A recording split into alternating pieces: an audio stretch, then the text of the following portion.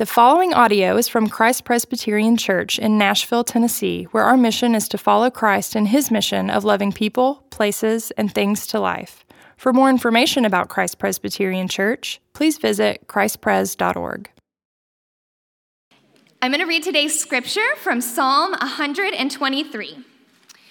To you I lift up my eyes, O you who are enthroned in the heavens.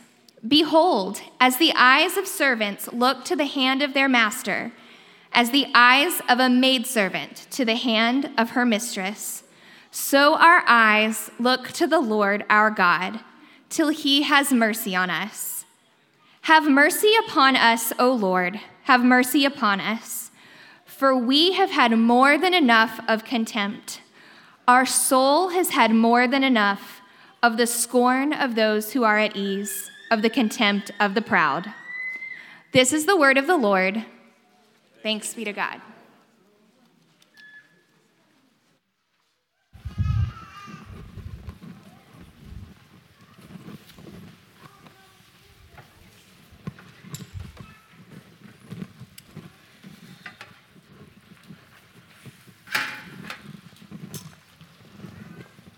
Just before we go to the word, I would like an opportunity to just thank the Lord for my precious family, for being so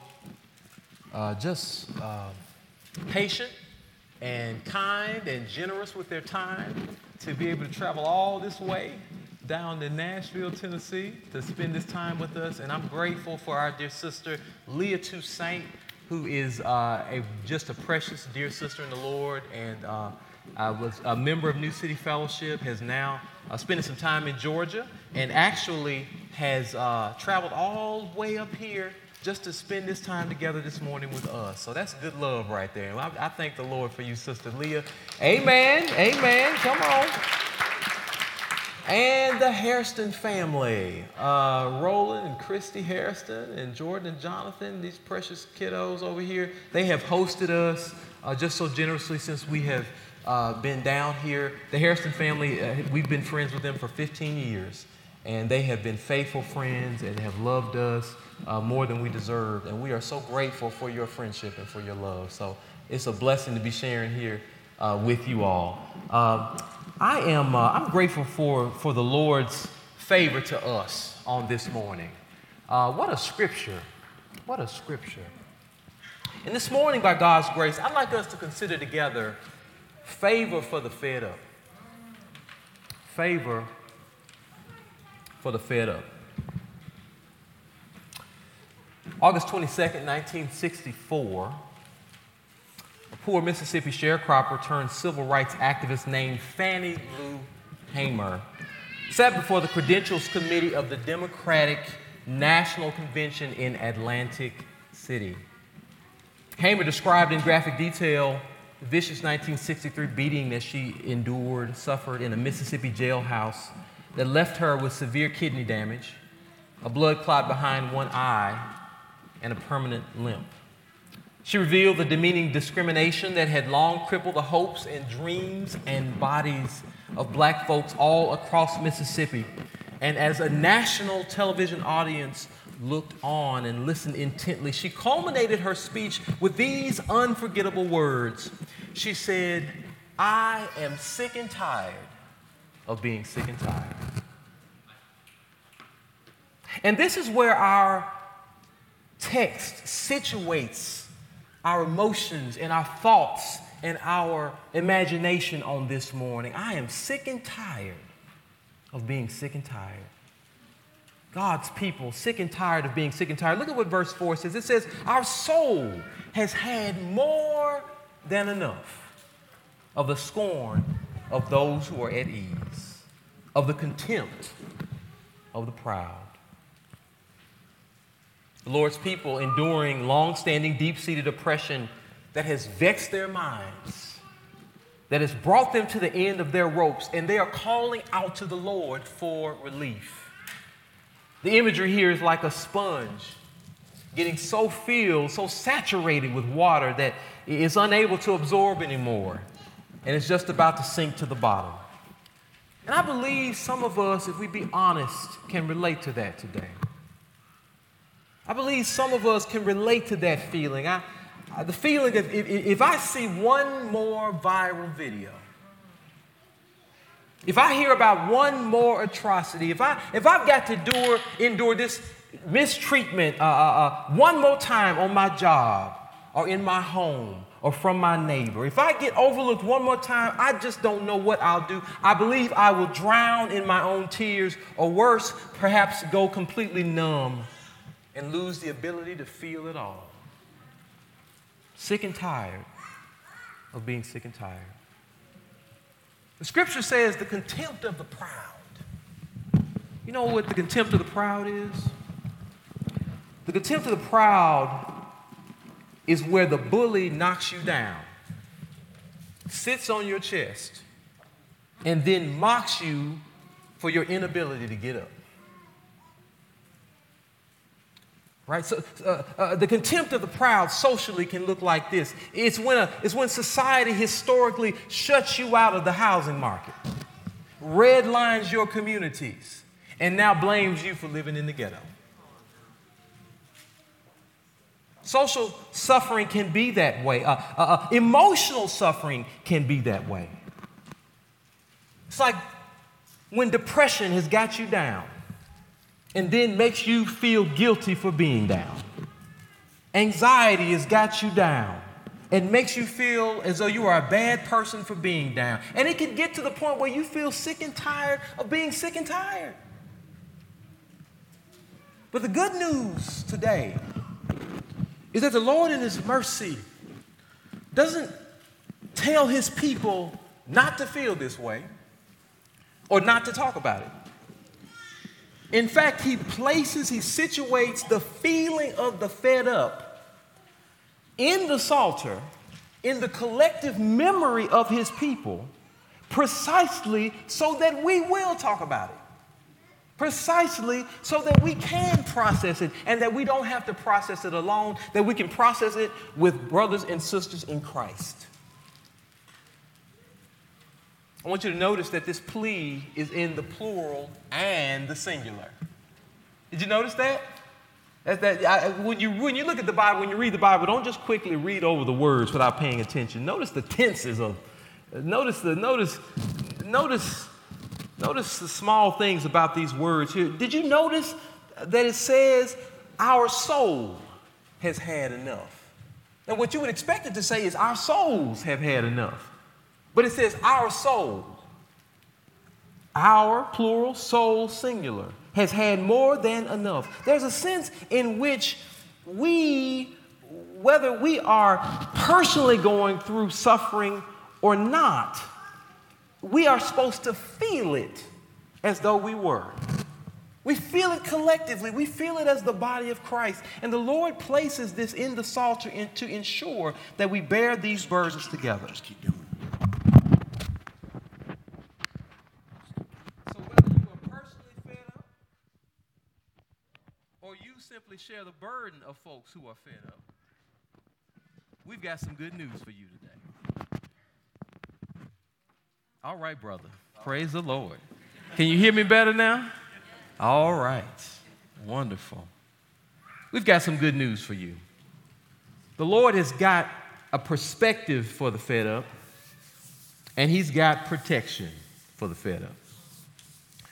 God's perspective for the fed up. Notice in verse 1 it says, to you I lift up my eyes, O you who are enthroned in the heavens. Our text begins with a statement of God's exalted reign, God's high upness, God's being above everything. And that's really important to begin with because, listen, people on the bottom desperately want to know that God is higher than everything that's higher than them. We want to know that God is greater than our oppressors, that God is bigger than everything that's got us down, that God has got more power than the bully. Amen, somebody. And oppressed people long for the God who is enthroned above all worldly systems of oppression. And to appeal to heaven means, beloved, that God, listen to this, is not confined by the limitations of our finite imaginations. What does that mean? That means that God can do it whether you can see it or not.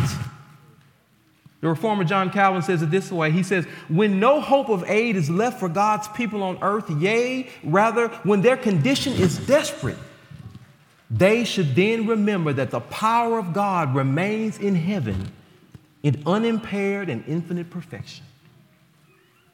Just because you can't imagine a way for freedom, justice, joy, and salvation to prevail doesn't mean God can't make a way. Coming out of the black church tradition, there's a statement, an idiom that we often say, God can make a way out of no way. Even when I can't see a way, God can take the raw material of no way and he can fashion a way. You know, the cross is all about that. Billy Graham once told a story of a famous painting hanging in a museum in Paris. On one side of the painting sat the devil, and on the other side, a young boy about 16 years old. They're playing chess, and the devil was leering with a triumphant expression on his face because he has been just whooping this boy at chess all day. And the boy is sitting there with big tears in his eyes, wondering whether or not his life will be given up because the devil is going to win this game of life over him. No strength, no way out. He had given up believing. The title of the painting is Checkmate. One day, a famous chess master happened to be in that museum, and he stopped, and he looked at this painting called Checkmate. And as he stopped, he began to stare, and he began to linger, and his entourage, the folks he was with, they'd say, hey, come on, you've been staring at this painting long enough. Let's keep going. There are other things to look at. But he said, no. I need to look at this a little bit longer here. And he looked and he turned his head and he stared and he wondered and he thought until he finally said, wait a minute. This painting is misnamed. This is not checkmate. The game is not over. I found a move. One more move that can win the entire game over the devil. And listen, beloved, that's what God being enthroned says to us today. That's what God being enthroned in heaven says to us today. It says to us that no matter how hard life gets, no matter how impossible the situation appears, no matter how desperate you find yourself, the King has always got another move. When they saw Jesus' lifeless body laid in that tomb and the stone rolled in front of it, they were ready to call checkmate on life. They were convinced that injustice and corruption and evil and oppression had the final say. But what they didn't realize was that the King had one more move. Come on, somebody. And on the third day, when Jesus got up from the grave, the King made a move that would win the entire game over evil, sin, and death. And we today, people of God, live in light of the glory of that final move. We are people of resurrection hope. We are prisoners of hope. So it can be intimidating looking at these long-standing injustices. It can be intimidating watching these viral videos. It can be intimidating considering these structural injustices and wondering whether these structures can ever be moved. We might be ready to throw in the towel, but I'm here to tell you, as long as King Jesus is enthroned in heaven with nail scars in his hand, the King has got a final move. Amen. He's got a final move. And we ought to think about that today, beloved. We ought not to just let this be general. We ought to make this particular because the Lord has got particular grace for your particular fears. And you ought to take every single thing that you think is too big for you to handle, and you ought to see it going beneath the feet of the resurrected Christ.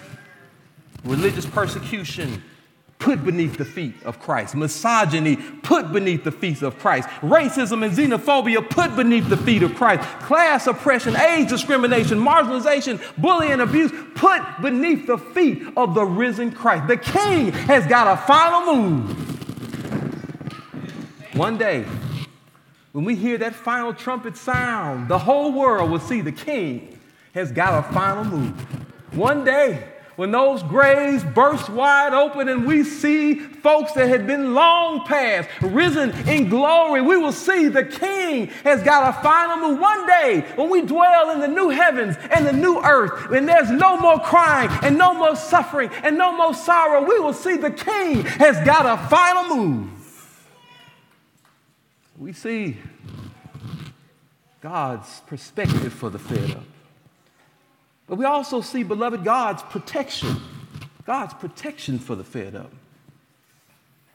Verse 2 says, behold, as the eyes of servants look to the hand of their master, as the eyes of a maidservant to the hand of her mistress, so our eyes look to the Lord our God till he has mercy upon us.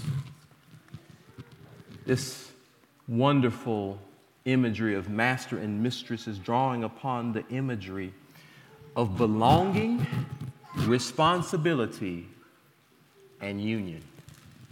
Belonging, responsibility, and union. This passage is emphasizing the fact that we've got to remind ourselves and lay hold of the fact and look to God as those who belong to him by covenant. As those who belong to him. That's the whole thing about master and mistress, right? Those who belong to him by covenant, those who are claimed by him, those for whom he has taken personal responsibility. That's who God is to us, you see.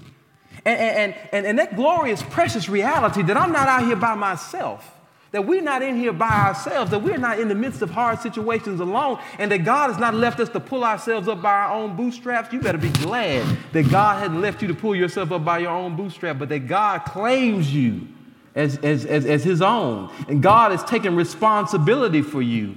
That glorious reality is our comfort and hope in every situation, in life and in death. Should I take this off? Did you shut it down for me, brother? All right. That glorious, amazing reality. And we're going to read that just after the sermon, Lord willing, the Heidelberg Catechism, Q&A 1. I love this. Says, what is your comfort in life and in death? Then it lifts up the reality of belonging, that I am not my own, but belong body and soul, both in life and in death, to my faithful Savior, Jesus Christ. Woo, that's good news. Oh, that's good news. If I didn't say nothing else, we could shout off of that one. We could praise the Lord. That's enough gospel good news for all of us. Heidelberg Catechism Q&A, the first half. Says, no matter where I find myself, one thing remains unchanged. I still belong to the Lord. I'm still his. He still takes responsibility for me. Look. He's put his reputation on the line about what goes on with you. And he's not ashamed to do that. He's put his reputation on the line. You remember the wilderness? You remember the Exodus? Isn't that what Moses said to the Lord? Well, if we don't make it, Lord, what will the nations say about you? And that's what we can say, Lord, if we don't make it, what will the nations say? The Lord claims us as his own. He put his name upon us in baptism. He brings us to his table and says, these people are mine. I'm doing something. I'm showing something about my character through these people. And listen, beloved, he's paid a heavy cost, a heavy price to claim you as his own. You didn't come cheap. Jesus Christ, the Son of God, poured out his own precious blood to purchase you, to free you from the power of the devil. And the Lord didn't just die quickly. The Lord suffered and died for you. The Lord agonized for you. The Lord heaved for you. The Lord suffered and he was brutalized and he took his hands were pierced and his nerve endings cried out for relief for you. And you think that he's going to let you be lost if he was willing to pay that kind of price for you. When the Lord claims you, he meant it. Listen, the Lord we serve plays for keeps. He plays for keeps. And then the saints in the black church used to say, the Lord is a keeper. Oh, they look back on their lives. They look back on the persecution and the oppression and the sorrows and the sufferings of life. And they say, one thing I can tell you about the Lord, I can tell you he's a keeper. He's a keeper in good times. He's a keeper in bad times. He's a keeper no matter where we find ourselves. And that's some amazing protection and provision. Notice that the passage does not say our eyes look to the Lord our God to see whether he will have mercy on us. No. This is not a situation where we're calling out to a God that's capricious, a God that's just unpredictable. No. We know God is merciful. He's revealed that in the giving of his own son. And so we look to him until he has mercy on us. We know the goods are coming.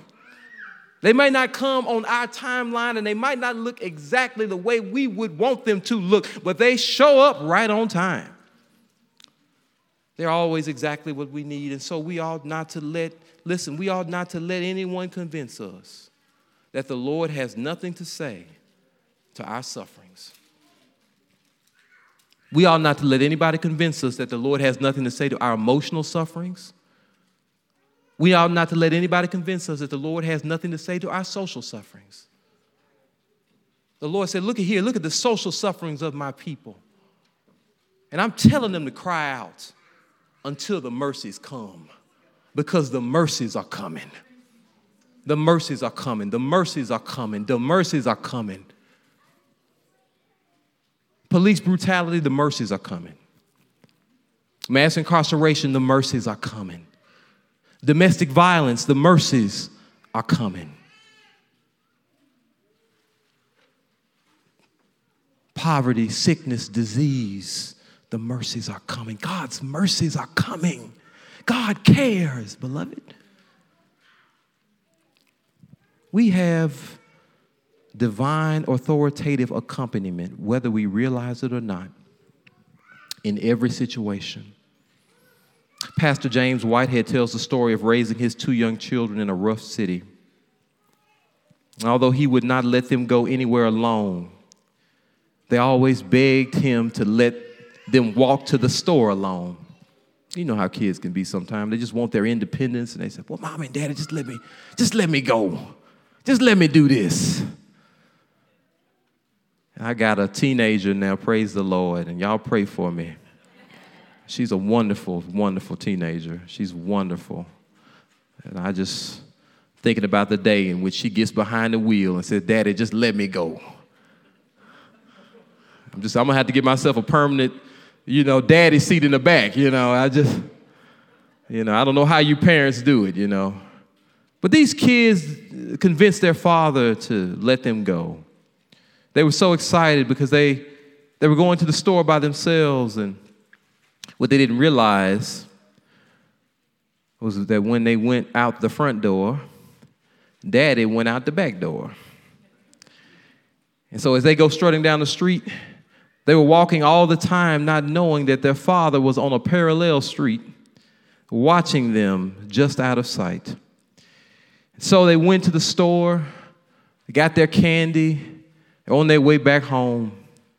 And on the way back home, they came across a stray and very angry pit bull.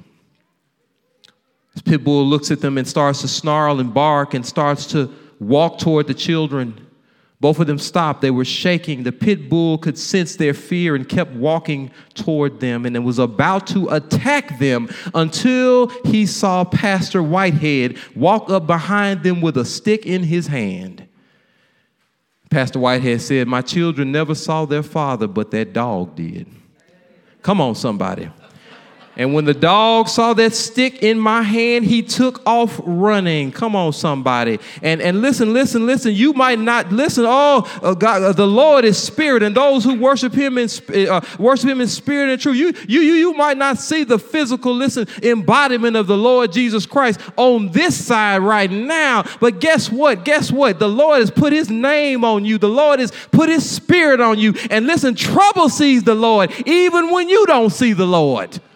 And trouble has got to respond to his authoritative presence. He got up with all power in heaven and on earth in his hand, and he is wielding it on behalf of his children. And listen, beloved, that's the comfort of being claimed. That's the comfort of not being out here by ourselves. The Lord is risen and reigning on behalf of his children. And so mercy comes to you in every circumstance, because King Jesus makes sure mercy comes to you in every circumstance. As the saints in the black church used to say, he's a lawyer in the courtroom and a doctor in the sick room. That was a way of saying that he's with me in the midst of life's struggles. He's with me in the midst of life's hardest circumstance. And so whatever I face, I know I'm not facing it alone. I know I'm not facing it by myself. I know I'm not in this having to pull myself up by my own bootstraps. I might not see him, but trouble sees him. The devil sees him. And all of hell's minions see him. Circumstances see him. Disease sees him. The trajectory of history sees him.